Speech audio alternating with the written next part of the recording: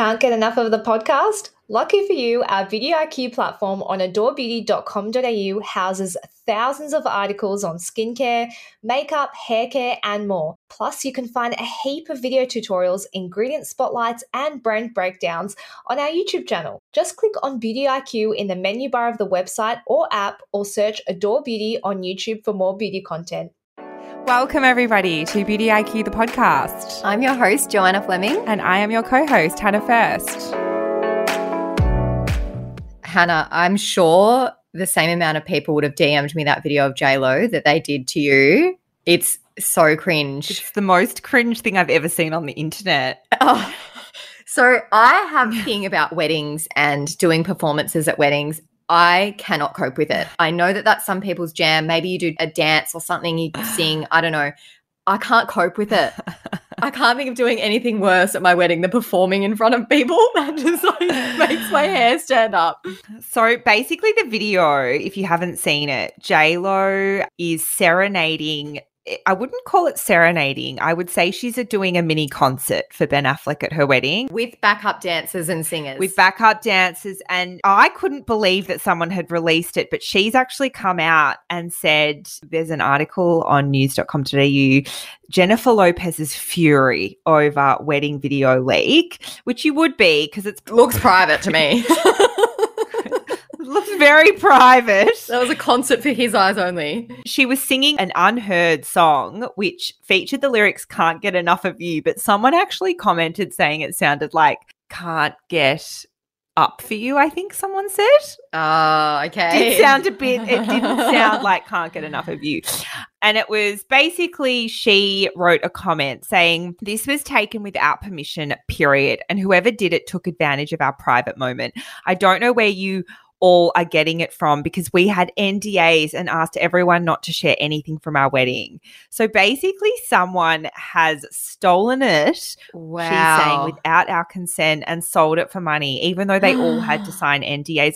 Who did it? Well, I mean, you can see the angle of where it's taken from, so you could probably narrow down. That's the case for the FBI. Yeah, and I reckon they're going to find out who did it. I reckon they will too. Did you hear as well that when she had the backup dancers and singers there, she found out that a couple of them were Virgos and she had them removed. She asked them to leave. What? Because they're Virgos. I know. I'd only ever do that with a Gemini. No, that doesn't sound right. No, I swear. Someone sent me an article. It was probably a TikTok, but they're back on their second honeymoon, very low key. You can see him spoon feeding her food in Lake Como. Like, I swear, if it was me and I was J-Lo and Ben getting married, I'd be going to like a completely private island where no one could get to me and I could be spoon fed in peace. Same, 100%. It is quite odd, but in saying that, like, you know, they are still people, so maybe they just have a favorite place that they like to travel to and that's their place they like to go. But if I was that famous and had people following me around constantly, I would be the same. I'd want to go somewhere completely private. No one can see me. No one knows I'm there. Yeah, I wouldn't want people taking photos. Did you see Ben on their first honeymoon? Yeah. Sleep with his mouth open on a, like, I was like, I would not, I'd want to be able to sleep with my mouth open, like, just without being photos taken. Anyway, the saga of Ben and J-Lo continues. Yeah, well, they're bound by law now, so this is going to be interesting. I don't know do you think it's going to last? Be honest. Yes. Okay. I do. Do you? I'm not sure yet. I hope so. Yeah, I hope for their sake.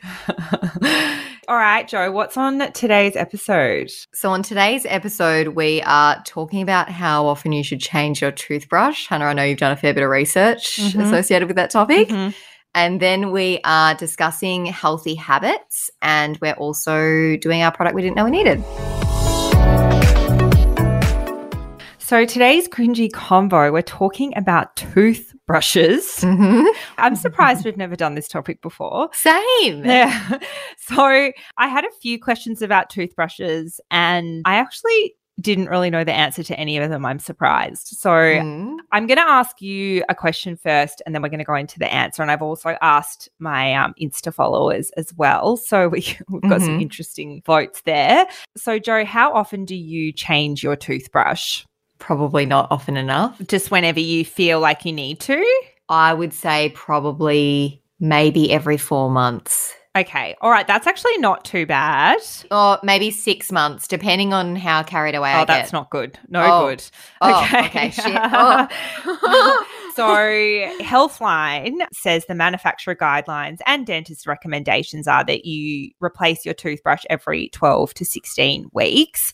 But I did do a vote, and we've got 4% said less than a month, which I'm probably more around the 1 to 2 months, which was 30% of people. Are you? Yeah, and 38% of people said more than 3 months. That was over 1,000 votes said more than 3 months.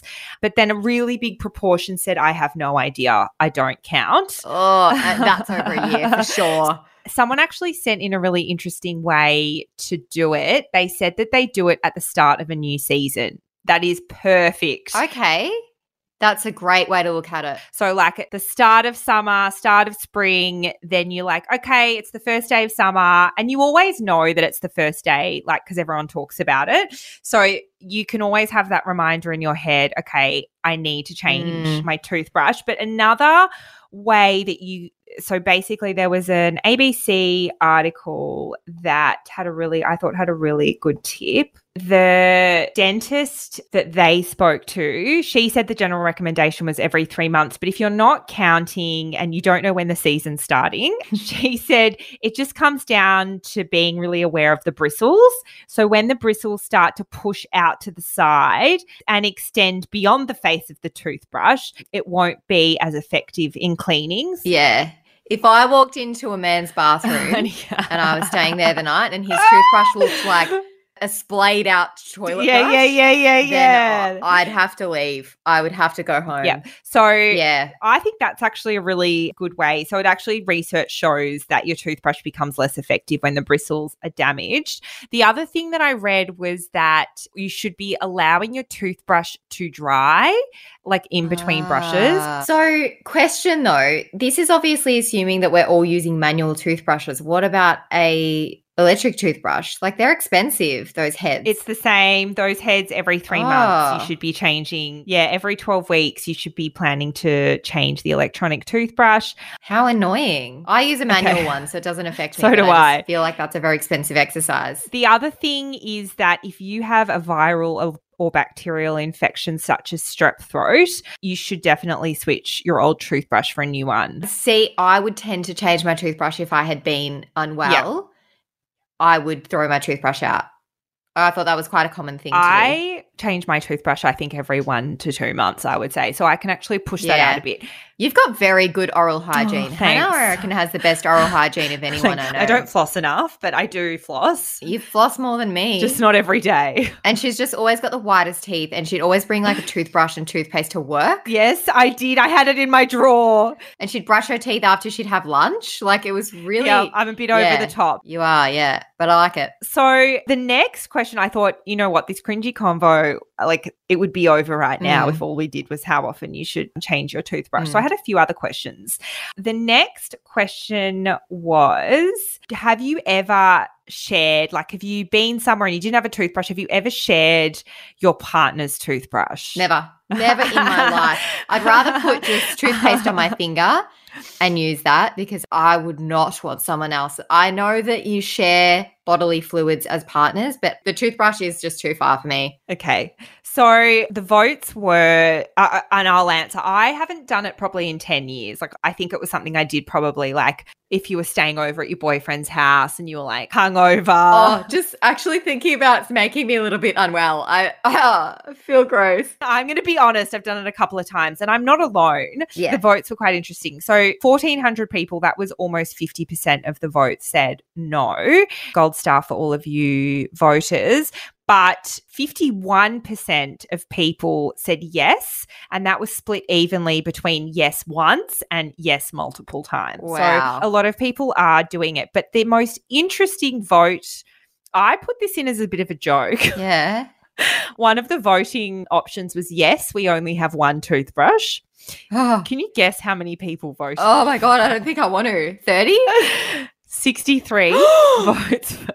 63 people are sharing a toothbrush yes. regularly with their partner. I don't know if they voted as a joke or if that's true, but anyway. Surely they're joking. Please tell me they're joking.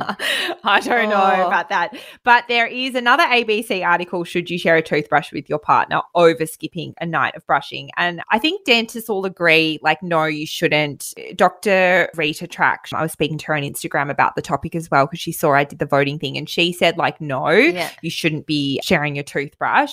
But one of the questions on here, so I think overall, no, you shouldn't. But one of the questions which I thought was interesting in this article was, does all this mean that sharing a toothbrush is riskier than kissing? And the doctor in this article said probably not. She said that the reality is if you are kissing somebody, sharing their toothbrush is probably not a huge leap. If you live with someone, you are probably swapping those microorganisms anyway. Basically, toothbrush sharing isn't that much different to kissing according to this article. But if your partner catches a viral infection, the shared toothbrush may be responsible for the transmission of the virus to you. Obviously. It's a better idea that you have your own toothbrush. It's low risk. I didn't think that was something we had to explain to people in 2022, but here we are. But basically, like, if you're kissing someone, like, sharing the toothbrush isn't a massive leap, but definitely, like, don't share your toothbrush with other members of your family. And we've got some stories coming up which were pretty funny. I won't be sharing my toothbrush with anybody, regardless of whether I'm kissing them or not. Okay. All right. The next question was, how often do you brush your teeth? So everyone did really well on this. We did have 11% saying once a day. My boyfriend would break up with me if I did that because he will not come near me in the morning unless I brush my teeth. 83% said twice a day. How many do you do twice a day, Jo? Yeah. Yeah, okay. So 3+ times a day, we had 6%. I'll sometimes do mine 3 a day if I'm going out somewhere, like if I feel like I've just need to refresh myself before I go out for dinner or something, I'll brush my teeth again. Well, that's good because I probably do 2 to 3 times a day. And Dr. Rita Track, she's a cosmetic dentist on Instagram that I was chatting to, she said brush morning and night plus before going to the gym or going to a social event. Before going to the gym, that's an interesting one. Yeah. Maybe she went after the gym. Anyway, I don't think but the only thing is, like, you shouldn't be over brushing your teeth because that can, like, I think affect the enamel. Yes. And also gums as well. Do you use a soft, medium or hard toothbrush? Medium. Okay. I'm pretty sure you meant to use soft. That's what my dentist always tells me. Okay. Because I used to use a hard toothbrush always because my mum did, and anything Linda does, I obviously do. Of course. And, you do. Yeah. and then both of us were told, like, you need to stop and you need to go to, like, a soft toothbrush. I just feel like a soft one doesn't clean my teeth. I think soft is the best because, like, for gums. See, I've been thinking about getting an electric toothbrush, and I was in Aldi yesterday and they had some Oral-B ones on special, and I was almost tempted to buy one because I hear they're apparently better. No, I would never use it. I just wouldn't. Why? I'm like a manual brush. Just what I like. Personal preference. Yeah, okay. I don't understand people that use electric toothbrushes. Apparently they are better for your teeth though. Yeah, possibly. Probably because you're not using so much force to brush. Yeah, and it's also because some people aren't brushing their teeth properly, so at least with a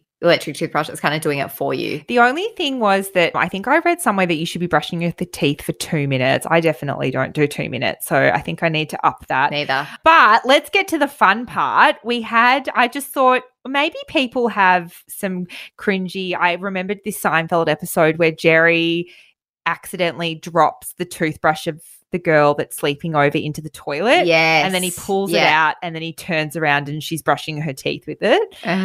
So I thought I'd see if anyone had any good stories. You guys didn't disappoint. So one girl says, thought the green toothbrush was mine until I took it on holiday. Turns out my brother thought the same thing. So they obviously swapped toothbrushes.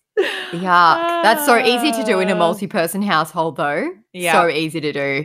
We had a dental nurse write in and she said she had a patient that told them that she only brushed her teeth once a week. That's foul. Not good. Oh, no. I have worked in dental my whole working life. I had a guy tell me he hadn't brushed his teeth since he was 20. Guess how old he was? 53. 78. Oh, How did he still have teeth? It says his teeth were held in by calculus, not even in his jawbone anymore. Wow. So all the tartar and stuff had kept Oof. his teeth in.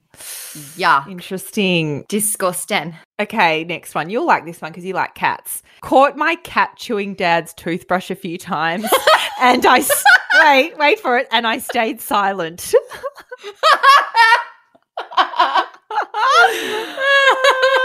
Okay, there's good ones. I was at dinner with friends. At the next table, a guy pulls out a toothbrush and flosses and uses the toothbrush. No. At a dinner table. Sorry, go to the bathroom for that if you really need to. This is interesting. Couldn't brush my teeth without vomiting while pregnant. Ah. Yeah. People with like strong gag reflexes as well would really struggle with brushing their teeth. Remember that guy on maths? I actually said this to my boyfriend the other day because he was brushing his teeth in front of me and I was like, you remind me of that guy Troy from maths that used to brush his teeth really violently in the mirror. And he'd be like brushing his tongue. It was just so off-putting. Like I can't even think about the video without feeling I'm going to be sick. But I said the other day, I was like, I don't want to ever see you brush your teeth again. It's good that you're doing it, but like, I don't want to see it. So this is an interesting one. I wear a mouth guard to bed and my boyfriend cleaned it for me one night using his toothbrush.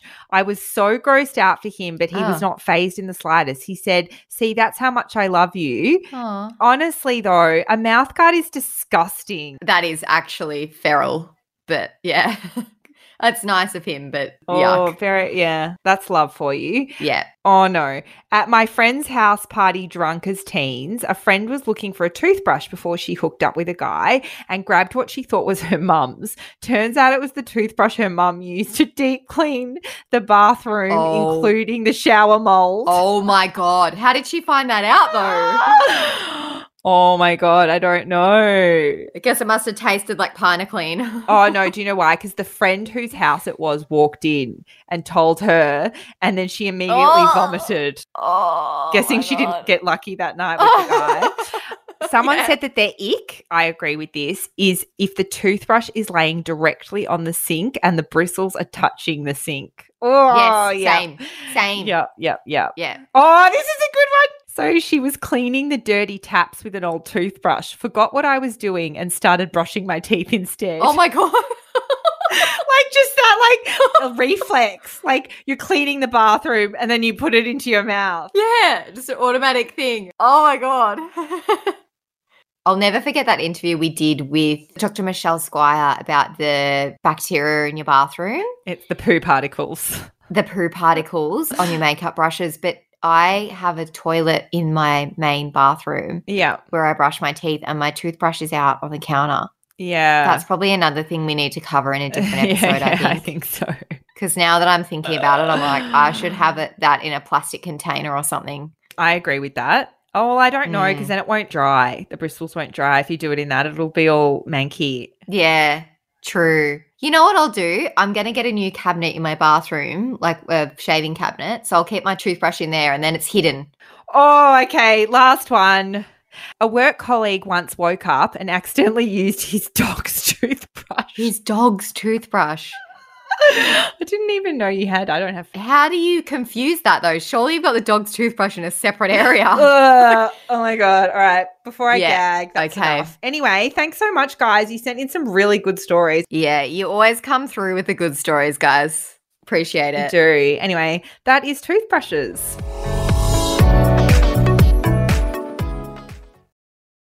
So today we're talking to Wellco's formulator and Elle Macpherson's nutritionist, Dr. Simone Laubscher. Welcome to the podcast. Thank you. Now, we had Elle on the podcast in 2020, and I remember Hannah and I think we got up really early for that. Did we get really early for that interview? Yes, yeah, because she was overseas. Yeah.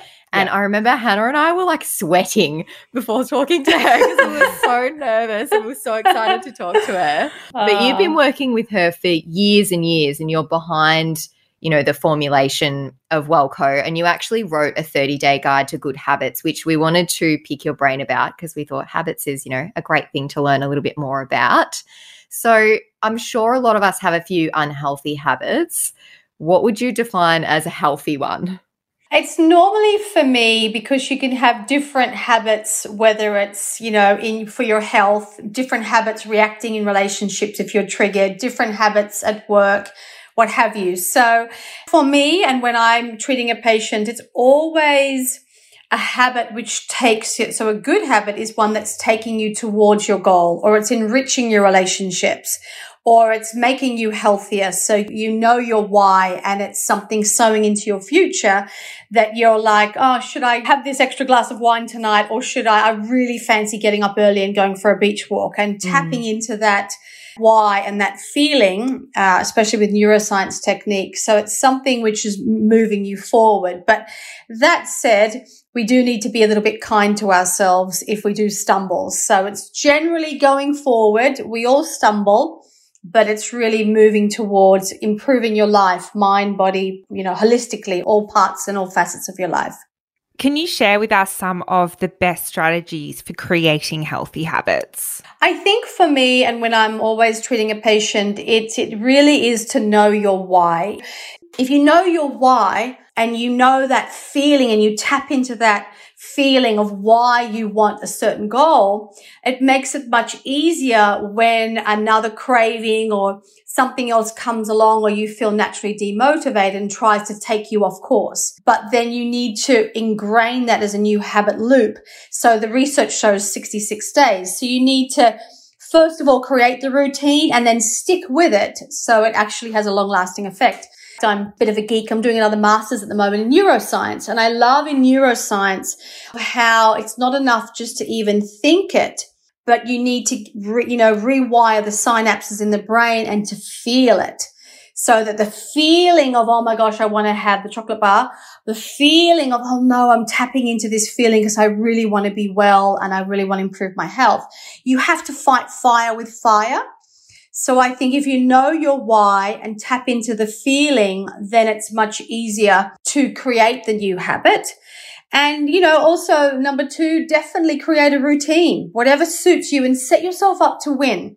Don't set this beautiful, big, long list, which is just not realistic. Be realistic, set yourself up to win. Don't create this big, long list that then if you fail, or if you step back and you make a few, not so good choices, then you get the whipping stick out. Then all of a sudden you set yourself up for a whole bunch of inner critic going off on a tangent. So I think create a good routine, make it realistic, and honor that goal. I'm glad you mentioned that thing about the habits taking 3 weeks to form and then the 66 days, because I learnt that 3-week thing ages ago, and that has stuck with me because I usually will get demotivated or sick of something after a while, and then I lose interest. But knowing that if I just do it for 3 weeks, it's going to be hardwired in and I can't not do it.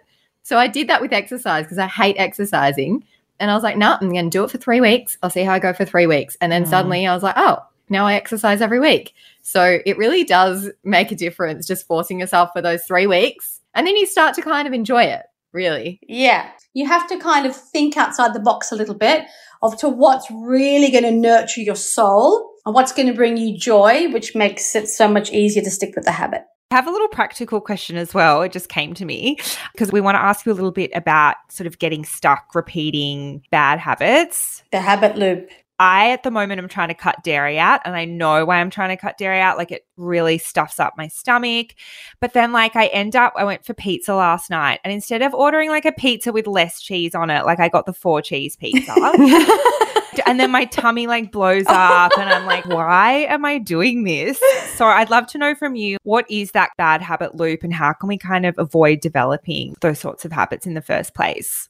Yeah, so the bad habit loops, there's even from a latest research paper from Duke University, which shows that 40% of our day is run by our habits. So, and a lot of them are subconscious.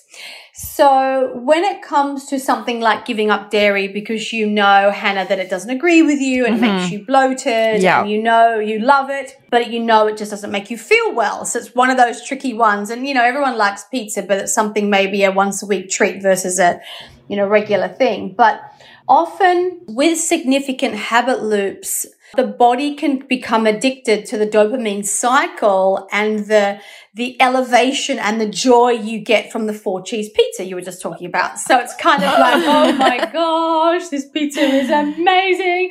And then I'm kind of in this place. So you feel euphoria, hey, when you actually eat it, you're like, oh my gosh, this is delicious. Most of the time, if you tap into that feeling of how unwell you're going to feel, then you can actually help negate that feeling. But the instant gratification, if we literally count to 7, if you just give yourself a moment and then make the choice, then it's like, okay, well, how badly do I really want it? Mm-hmm. Sometimes it's really worth it, but we have to take a step back and recognize the voice on the habit loop and unpack, is this really, going to take me closer to my goal or further away? Sometimes it's totally worth having the cheesy pizza. But other times, if you just pause, and then in that moment, if you're like, okay, I've weighed it up and I really fancy the 4-cheese pizza, then absolutely enjoy it. But don't be thinking, oh no, I've had the pizza, I'm going to feel sick. Just say, you know what? My body is so clever. It's going to cut through that pizza. I'm going to feel great tomorrow. So it's also what we attach to it, whether we attach the guilt or if we totally go in, all guns are blazing, guilt-free. And recognize the habit loop. It's like, you know what? Self-sabotage. Okay, well, I've been on this loop many times. It's not really working for me. But I think we have to recognize that there is an uncomfortable part of the change. In that little moment of the discomfort is where the gold is where you scale up and you really level up. But also, as I said, giving yourself permission not to be perfect and having fun, but in the moment making the choice versus autopilot for whatever reason, which is triggering you into that pizza, for example. So are there any tools that can help with habit making or sticking to habits in the long term? The tools I would say, which I personally use and recommend to all of my clients, is to set the routine. So number one, to make sure that you have a great routine which is doable. And you can't sit there and go, well, I'm going to just prepare all my lunches the next day and I'm going to do this. And then you get 3 days in and you're just absolutely exhausted. You can't do it. So I think that setting yourself up with a routine which is easy and doable is a number one tool. And I do believe that we need to add in mindfulness. If you wake up, go straight to your phone, straight to the news, you're in this total reaction all day in emergency mode. Cortisol goes up, adrenaline goes up, increased body fat, greatly affects our female hormones as well and our mood and male hormones, of course. So we're kind of always fighting fires. But if you don't reach for your phone first thing in the day, I even just say to my clients, 10 minutes. And if you can't honor those 10 minutes, do it in the shower. 99% of us will have a shower before we leave somewhere in the morning if you're going to work or something. So even if you're still in the shower, 5 deep breaths, check in with yourself, calm the nervous system down, and then make a choice to live from that place. And every time a trigger or something comes up, breathe, then respond and start to respond to your cravings, respond to the triggers, respond to difficult people in the office or whatever who's pushing your buttons, family members, whatever it is, or your inner critic. And then, of course, the third one is, if you stumble, everyone stumbles. The only downside, if you don't start or don't try, you're just doing laps around the same mountain, going nowhere. It's much better you get on the mountain. You get on your wellness journey and you're like, okay, I've got this mountain to climb, or maybe it's a flat road in front of you. It doesn't have to be a mountain, but you're on your journey. Well, thank you so much for joining us, Simone. We really appreciate your time today. Thank you. Thank you, ladies, for having me. Product we didn't know we needed, Hannah. You must be running out of products, surely. I actually tried a lot of products before I left. Yeah. And I'm coming home soon, so I'll have a whole heap more hopefully to try. But I actually hosted Dermalogica, like we have a Door Society, which is our loyalty program, and like we do masterclasses with the members. I was hosting the Dermalogica one, and I got this little like pack of Dermalogica products, and I love Dermalogica products. Like I really love all their products. Something that I've started using more is physical exfoliants. Like I have actually started incorporating those into my routine. I actually just find that when you do use a good quality physical exfoliant, nothing with like, you know what I'm talking about, shards of stuff. Yeah.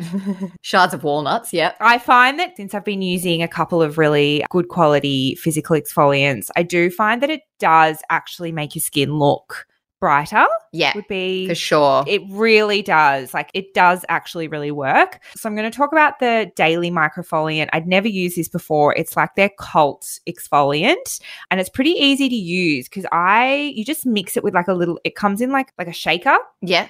Yeah, it's quite interesting packaging. The really good thing about it is it's made with a rice-based enzyme powder, and like I was probably expecting it to be like a little bit more abrasive, but it's really not. It's very fine. Very, very fine. So the sort of benefits of this, and I really found this, was that sort of brighter. I think the physical exfoliant does really like give you like an instant brightness to the skin. Obviously smooths uneven skin texture. And the thing about this one is it is gentle enough for daily use. And actually, I wanted to ask you this. I'm pretty sure I remember that it actually is gentle enough to use around the eye area. Have I mixed that up? I thought I heard that.